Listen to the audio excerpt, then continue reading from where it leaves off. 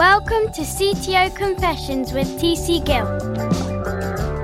Brought to you by IT Labs. Hello, ladies and gentlemen. This episode of CTO Confessions is brought to you by the one and only IT Labs, providing technology leaders with purpose-driven development teams for high-performance innovation and productivity. What more could you want? Please think of us like tech leaders' favourite off-the-shelf service, providing quality, high-performing teams off that shelf. And your host today is me, TC Gill, IT Labs Chief Talking Officer, and I'm speaking from London, UK. So, Andrei, welcome to CTO Confessions. It's great to have you on board, sir. Thank you for having me here today. Brilliant. So tell the audience a little bit about yourself, Andrei. Who are you, what do you do, and who do you work for? So I will start with most recent position and then go back in the history. So currently I am CTO and co-founder in a company called Scentbird, and Scentbird is a subscription service for perfumes and colognes. I eventually will become the fragrance destination for all the fragrance lovers. Before Scentbird, I spent several years as an agile coach, and before that I was working as a Java developer for big enterprise companies, and I would say that effectively changed my view of the world. Wow. Yeah, excellent. And it's great to meet a fellow coach because I pretty much followed a very similar path to yourself where I guess you're very passionate about bringing the agile values and principles into organizations and creating these kind of high performing teams. And also from our conversations offline, I noticed that you're very customer centric, creating teams that actually deliver value for that customer. Absolutely. I would say I was lucky enough to meet a lot of people who taught me since my early days as a Java developer, because when you start your career, you mostly think about algorithms, you think about beautiful code. But I met a lot of people who told me more than once that whenever you're coding, you should think about what value you're actually bringing into the world, and maybe the most value you'll bring by not doing any code at all. Yes, I love it. Coming back to the company that you're working for, I just want to cover what problem is it solving in the market? Because I was really intrigued when I heard about this business and what your company does. Yes, it's actually very interesting how it's all started. If we go back in times, go back to the initiation of the company, which was 2013, the fragrance market was very determined. You either go into the retail store if you want to try something new, because it's the perfume. You need to try it first. You need to sniff it. Or you go online when you know what you like and you're looking for a better deal, either one or another. The idea that we wanted to work on was how to make it easier to buy new perfume online, because in many cases, you don't have a Sephora right around the corner. You don't have another big retail store around the corner. And we decided, let's combine the best of the world. Let's combine the recommendation engine that was already a big thing at the time and combine a different business model. We originally started with Try Before You Buy. We were inspired by the company called Warby Parker. And after a year, we pivoted into the current business model, which is a subscription. So every month, our customers get a small amount of perfume they really want to try. So it's not a random sample. It's exactly what they want to smell. Wow, fantastic. You kind of mentioned there Warby Parker. We've had the CTO of Warby Parker on as well. So that's quite interesting to hear. And you mentioned that, what they were doing. What was it that they were doing then that you thought, let's follow that? Was it the subscription service? It was not a subscription service at the time. What they did was quite impressive and quite unique. They were sending you up to 5 glass frames so you can try them at home, wear them for a week, and keep what you like, return the rest, and only pay for what you keep. That was very interesting for me because, again, I was coming from traditional background, coming from another country, and for me, the only way to buy, you go in the store, you pay up front, you try, and if you don't like it, probably you will be able to return it. Maybe if you're not that lucky, you will have to stick with the item. So what Warby Parker did, they significantly changed the glass market. Yeah, that's quite a disruptor. And we're talking about selling scents or subscribing to scents. So being a tech leader, what do you do in that space? What does a tech leader do there? What do your teams do? Yeah, I get this question a lot, especially people who know my background because I'm originally graduated from aerospace university. They asked me how the guy who was studying rocket science now sells perfume online, and it's actually a very good question because I see more and more company realize that IT is not just about having a Microsoft Word or having some Excel sheet. It's about giving your departments an unfair advantage comparing to other companies by providing them the right technology tool. And this is how I see my job. What I do, I give all the departments in our organization, operations, finance, merchandise, the right tool to use. It could be either some off-the-shelf product, but the best in class, or it could be something that we develop internally. And this is what I do since day one. Originally, I was developing these tools. Now I manage an amazing team of engineers who do this every day. Fantastic. I love it. I can hear it in you. You really want to deliver what's needed for the business. And this is a great thing about technology, not technology for technology's sake, but for delivering actual value and making things smoother, maybe taking the manualness out of some of the things that we can do kind of automatically. So that's fantastic. So what I want to do now is shine a light on your leadership, Andrei. Okay. I want to put the spotlight on you. What's the thing that makes you jump out of bed in the morning? What's your passion, your burning fire inside? I would say, there are two options, two ways how I can jump early in the morning with my heart burning. It's either a call from our alerting system that the website is down. You're right. Luckily, it's not happened this now that often as in early days. But I would say, since we are a pretty distributed team, now we have team members in, I would say, about 8 or 9 different time zones, multiple countries. I would say the reason to wake up early in the morning is to make sure that everyone is all right, because we live, let's call it, in challenging times, difficult times. And then I really enjoy my work, my collaboration with people. And I would say for me, work is about being with great people around. I love that. And our audience has probably listened to this thinking, yeah, we want that too. So I'm really curious for them as to how you bring that about. What's the magic trick? What's the magic dust that you sprinkle into your teams and into your workplace to create that? Yes. And I would say this is something that people who work in startup hear very often, because as a founder, your number one job is to hire great people. Because yes, originally that might be 2 of you, 3 of you who do all the job, but eventually you hire more and more people. And at some point, the impact of your work is not that significant. Let's say you are a team of 500 people. So just compare how much work you can do and the rest of the organization. So I would say the number one job as a startup founder and every leader, so to say, is to spend enough time on hiring the right team member. And it means like you do your preparation, you do your conversation right, and you feel to your internal voice, because sometimes you can check all the boxes, but something tells you that something is not right. So you make decision to pass on the candidate and you end up in a right position after all. Yeah, I love that. I love what you speak to, intuition, something that has been ironed and washed out of many of us. I think that intuition is another form of information that we need to kind of tap into. You kind of also speak to hiring the right people. It reminds me of the book, No Rules Rule, which is Netflix's book. Have you read that at all? I love this book. One of my favorite in terms of people management and people relationship. Yes, that's right. And in that, they talk about talent density, really making sure that people that you are folding into the family of the organization are the right fit for the organization. And an interesting point that you make there around making sure that these right people are not ticking all the boxes. What are the boxes that you think you're ticking and hiring the right people that aren't generally spoken about? Because I think sometimes we talk about, technical skills, got them, et cetera, et cetera. What are the things that sometimes do you feel people miss a lot?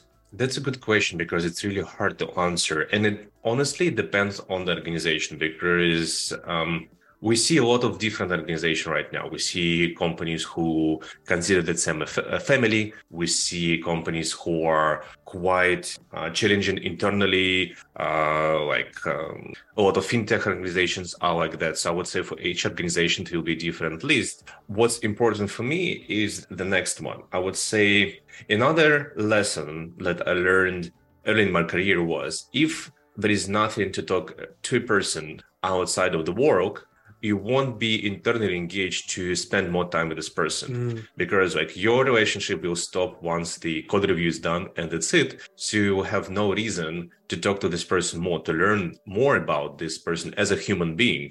And I would say this is an important factor to build a very, on one hand, a high performing team, on the other hand, a supportive team, because like you can only support person when you know what motivates this person, when you know what can upset this person, because like for example, someone is like, as a team leader you can say, hey, this person just underperforms and this is it. Or during your one-on-one you can ask, how are you doing, like is everything all right? Or maybe like, I haven't heard your jokes recently, is everything all right? And you might learn that something is wrong, like the kid is sick or something like that. And getting back to the original question, I always check after the interview, did we talk anything beside the original list of questions that I had? Did we had any conversation about interesting technology, or did we speak about any hobbies?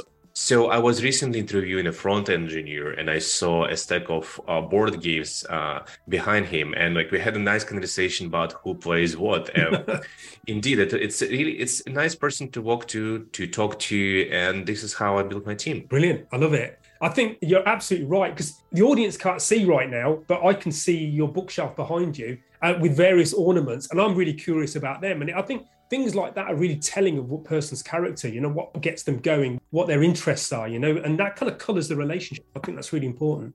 And just out of curiosity, what board game did you see on this table that you would play yourself? Was there one that you loved? Actually, like the game that he had was Yekt Unpacked, and I honestly haven't heard about it before. Right. But I would say, speaking of board games in general, I recently supported the Heroes 3 Might and Magic board game on the Kickstarter. Can't wait to get my hands on it. Oh, right. Okay. That's something I'll have to check out then. So that's interesting. I love board games. It brings people together. So coming on to your leadership again, what's the thing that keeps you up at night? What's the thing as a tech leader that really plays on you? I think I will be a boring person here because there is nothing new that I will say, but the burnout. Because this is something that we keep talking every year, but in the recent year, because of the remote work, this topic is more important, is coming up more often than before. Because it's harder to spot the burnout when you are remote, because like people are on and off in Zoom. Sometimes the camera is off. You don't see their facial expression. You don't see the eyes. And let's be honest, with remote work, we work more than before because it's not the traditional 9 hours a day.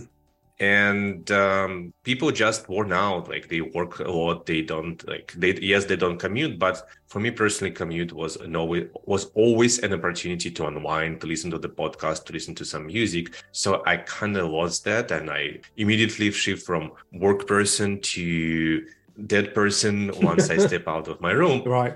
So I would say the burnout is there, and we need more and more people admit that this is the real thing. That we need to treat it. And that's the job of the leader, to make sure that you know how to spot it, that you know how to treat it, that you know how to talk to people about it. So that I would say the number one thing that keeps me up at night as a technology leader. Again, it's around the people. It's not the technology. It's not some kind of framework or the server or the budget. And I hope my CFO won't hear that. But like, on the other hand, from technology side, I would say security, because like just earlier today, I read news about Okta reporting that their GitHub repository was hacked, and now someone has their original source code. So like, what it will result in, we don't know yet, but I guess it's not the end. I want to touch on your coaching aspect. You mentioned that you're very customer-centric. You want to make sure that the teams are delivering what the customer wants. It's not about outputs, software. It's about outcomes for the customer. And being in this remote world, it must be quite challenging to get communication to work effectively. It's a lot of conversations in terms of messaging, but are we really communicating? Any tips on making that better or getting more collaboration in the space? You got me here because like it's hard to formalize, and honestly, I'm not sure that I'm doing the best job here. I'm just trying to do what's right, at least what feels right.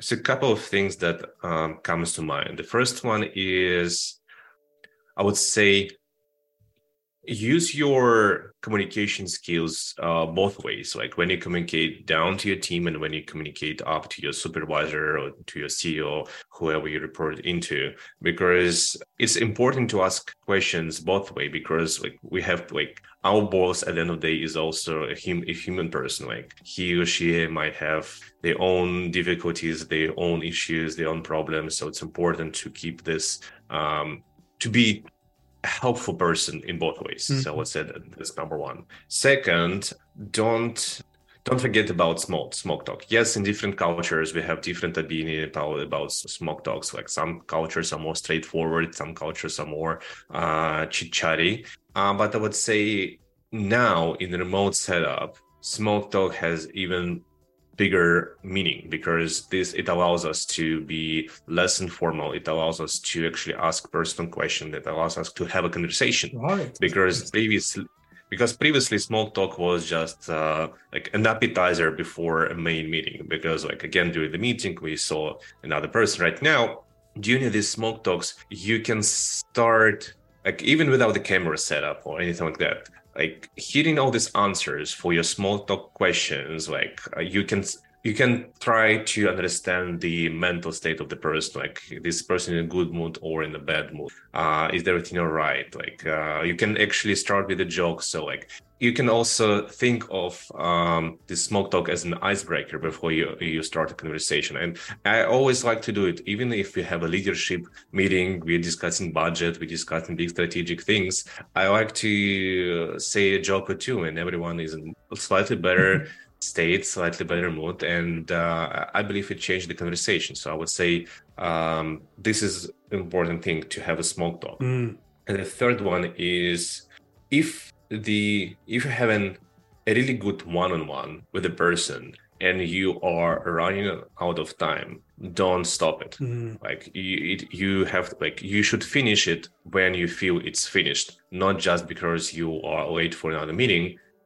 You shouldn't stop your conversation with another person, because if you're running out of time, it means that there is something to discuss, something important, most likely for another person, and you have to finish it, because in this way, your companion will feel appreciated. So these are my 3 tips. I love it. They're all good. The last one you kind of mentioned here, this kind of idea that we have these hard boundaries where we have to finish by, and they're quite unnatural. I always like to kind of look at nature. Nature, I mean, it has time-bound things, but they're not as rigid.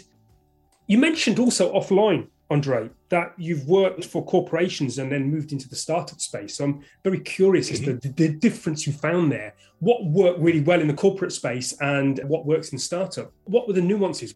Yeah, that's a good one, because I would say I was lucky in many different ways. I worked with great people. I worked in great organizations. Even like when I worked for big organizations, I saw a good thing, like what big organization can do well. And I would say these are ability, what's called anti-fragility.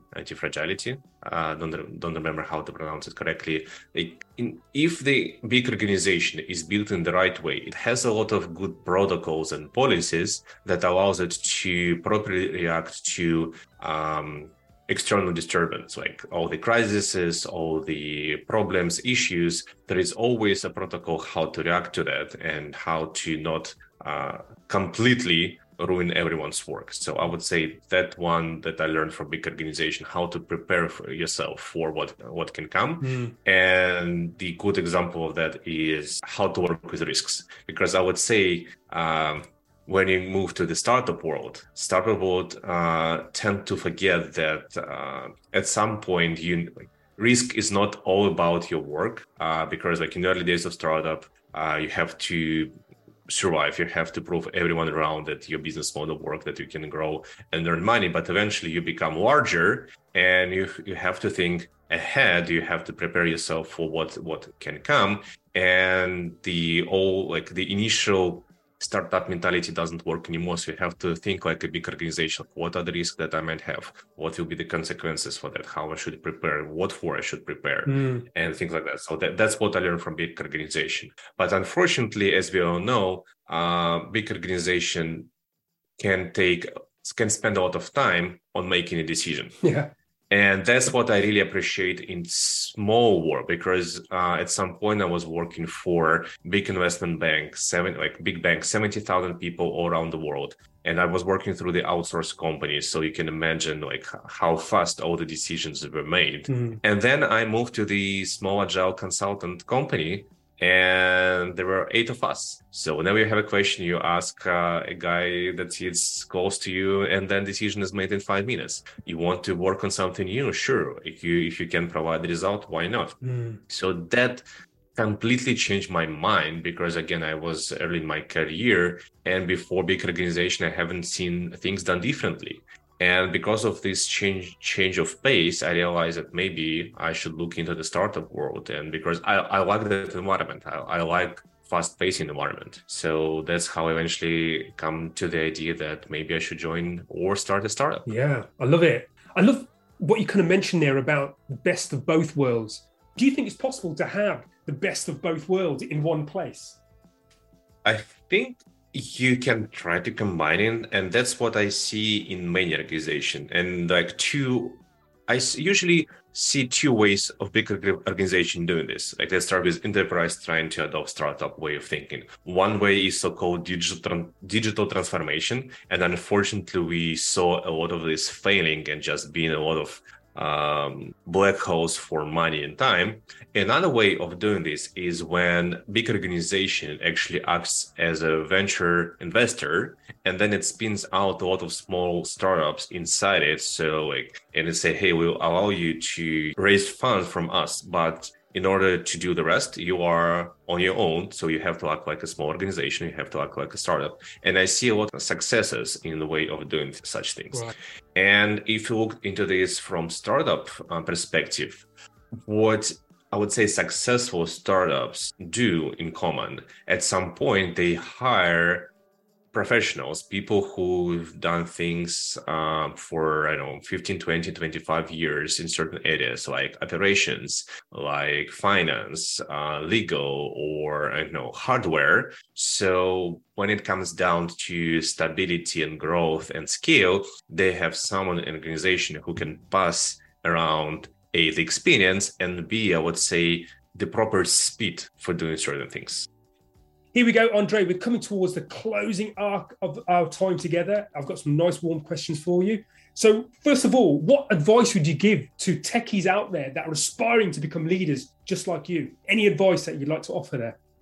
Any advice? I would say the number one advice will be find a good mentor. Because again, I was lucky because I had great technical leaders around me, project managers, program managers. But then at some point I realized that's not enough. And I started to work with a mentor, and that allowed me to learn so much more in a much better way. So I would say if you want to succeed, you need to find even an informal mentor. That will be already a great thing. Fantastic. I totally agree with you. Every organization, voluntary and organizational mentors have been a big thing in my space. And I've thankfully had some great mentors as well. And any books or films or documentaries that have been instrumental in your tech journey that you'd like to share here? Books or films. The one that you already mentioned, No Rules. Like for me, it was a big game changer. I would say since our organization is multicultural, the Culture Map, another great example of a book that you should read if you want to understand other people better. And in terms of movies, I would say maybe not documentaries, but there are a couple of things that I really like about startup world. One is obviously the Silicon Valley, and another one is Halt and Catch Fire. Thank you for sharing those, Andrei. And here we go. There's a nice, warm, fun question for you, okay? Which is, I'm going to pretend to be a tech genie for a second. I love being this. I love being the tech genie. I'm going to offer you a wish. What would you wish for your industry, for your leadership, for technology? Get rid of blaming culture. Yeah, love it. And Andrei, what is it about blame culture that you do not like?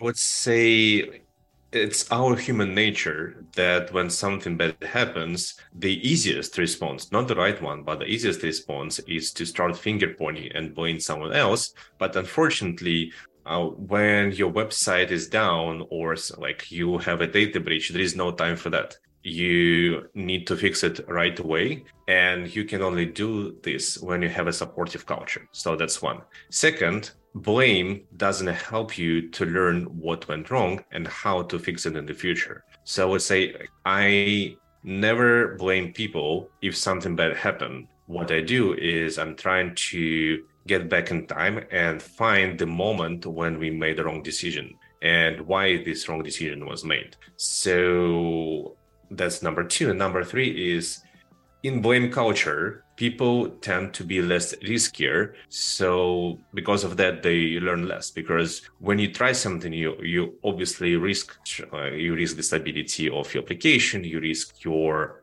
reputation, because if you fail, some people might think that you might be not a great person, not a great specialist. So blame culture kills all the innovation in the company. And that's why it's important to get rid of it. Yeah, I love it. That psychological safety. As long as they're not reckless mistakes, it's human to make mistakes. I know I make them all the time. And as the audience won't realize, I made loads of mistakes in this podcast. And it's part and parcel of what happens. So that's great. Thank you for that wish. I'm going to make that wish come true. And if it doesn't work, Andrei, I'm going to blame you. All right. So, Andrei, as we come to the full stop of the podcast together, what is the key takeaway that you'd like to leave as a gift to the tech audience listening to this? I will try to make it short and easy to remember. Spend some time to talk to your coworkers about not working things. Don't blame people around you if something goes wrong, and always try to work with better people, either if you hire them or if you have an opportunity to learn from them or to teach someone around you. Brilliant. What a great note to finish on, Andrei. Thank you for your time. It's been great having you on CTO Confessions. Thank you so much for having me here tonight.